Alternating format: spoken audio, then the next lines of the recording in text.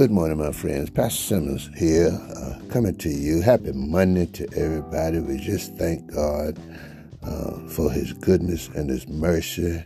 Look, I just want to say the music that I play with my podcast is really it's not my music, but we have been given the opportunity to use music from a chosen source, and it's not mine, and so I just want to make that clear.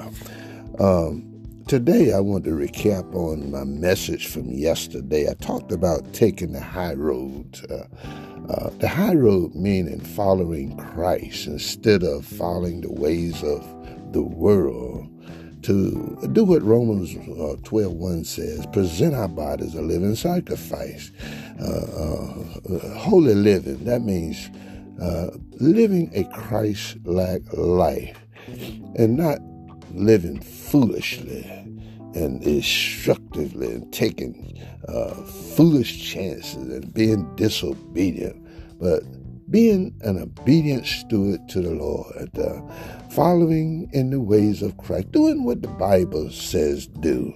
And I came out of Hebrews, and such a lovely chapter 4. Hebrews is just full of wisdom and knowledge. If we can just look at it, it will benefit our lives. But here in the 4th chapter of Hebrews, let me recap on it. Yesterday I talked about taking the high road, but actually this message is talking about coming to Christ, coming to the Lord on our worship day. And it's a call to worship, if you will. That's what I call it this morning. The Lord is calling us to worship. He says, can't you take one day a week, and come before me and give thanks? Not just on your telephone. If you can't come, must be a strong reason. But God said, make your way out to the house of God and come before me.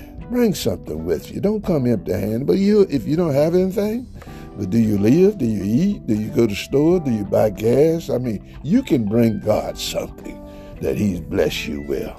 So He says here in the beginning of the 4th chapter of Hebrews, He said, let us therefore fear, lest a promise being left us of entering into His rest. Any of you should seem to come short of it. God don't want us to come short of this rest. What is He talking about? Take time to come and let God purge you. Let Him cleanse you.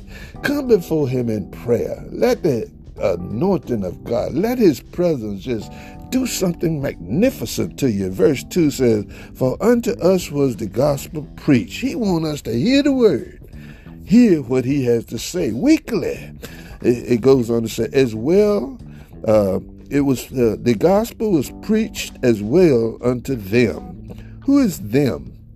Remember when Moses was leading the children of Israel out of the bondage of Egypt, and God just threw all these plagues on Pharaoh. They saw the move of God.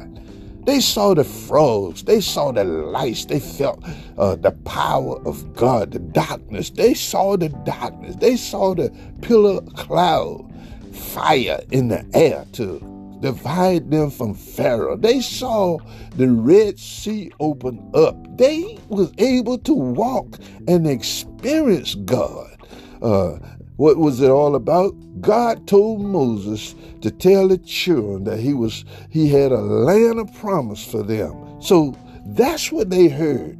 God was taking them to a land of promise. What happened? They got in the wilderness and left the comforter, like we do on Sundays when the Lord tell us to come to the Sabbath, come before me.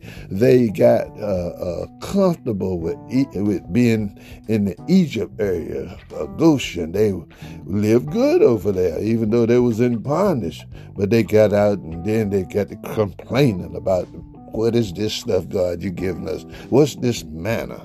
and God fed them and took care of them, and they bothered God. So they got that type of gospel preached. God is also, he says here, he said, go back and recap that second verse. He said, for unto us was the gospel preached as well as unto them. So if we come to the gathering, to the assembly, to the place we call church, know that we are the church, the people. We were in the parking lot for a year and a half. The church, looking back at the church building we called for life for a long time, but we are the church. But God says here, the gospel is preached to us as well. Do you come to hear the gospel, my friends? Do you come to hear what God has to say each week? Do you come before the Lord? Do you take the time out? Do you have the time to get out of your comfort zone, your Goshen, leave your fried pork chop and your fried sausage at breakfast and come out? Can you leave that for a little bit to come out and give God some thanks? Could you get away from your television, your comfortable sofa? Can you leave those comfort places, your dining room and your leisure place, your nice home and car? Can you leave that for just an hour or so to come before God? Just as because he has commanded. Let me go on. He says the word didn't profit them. He says, as well as unto them in verse 2 again, but the word preached did not profit them, nor not being mixed with faith. They didn't mix the word with faith back then. In them that heard it, they heard something that they probably didn't understand. They had to trust God for it, but they saw God working for them. Third verse says, for we which have believed do enter into his rest. Are you a believer today? As he said, as I have sworn by my wrath, if they shall enter into my rest, although the works were finished from the foundation of the world. God has a plan for us, a plan for our lives. And he says he's going to finish it. He's given an oath that he's going to finish it. Fourth verse, for he spake in a certain place of seventh day, on this wise. Christ rose from the dead on the seventh day for us, Sunday morning. That's why we as Christians worship on Sunday. The ancient believers, they worshipped on Saturday. But nevertheless, we honor Christ by our worship on Sunday. All right? Fourth verse, he talks about the seventh day and that rest. And God did rest the seventh day from all his works. Now, God did all his works in 6 days, and the seventh day he rested. He rested. You remember when Jesus went to the cross, when he was that last week, he left Palm Sunday from the synagogue, and it took him a week. He worked. He did what he had to do in 6 days, and he rested on the seventh, just giving his life for us. Hallelujah. And in this place, again, if they shall enter into my rest, seeing therefore it remaineth that some must enter therein, and they to whom it was first preached entered not in because unbelief. Are you an unbeliever today? Do you believe God enough to trust him, to come before him, to give him thanks? Do you believe that God has blessed you with all that you have? That car you have is God. That money in the bank, that's God's. The cattle on 1,000 hills belong to God. Your life, if God took your life, that belongs to him. He blew breath in you when you were born. Are you living healthy? Are you able to walk today? Are you able to get up? Do you have strength in your body?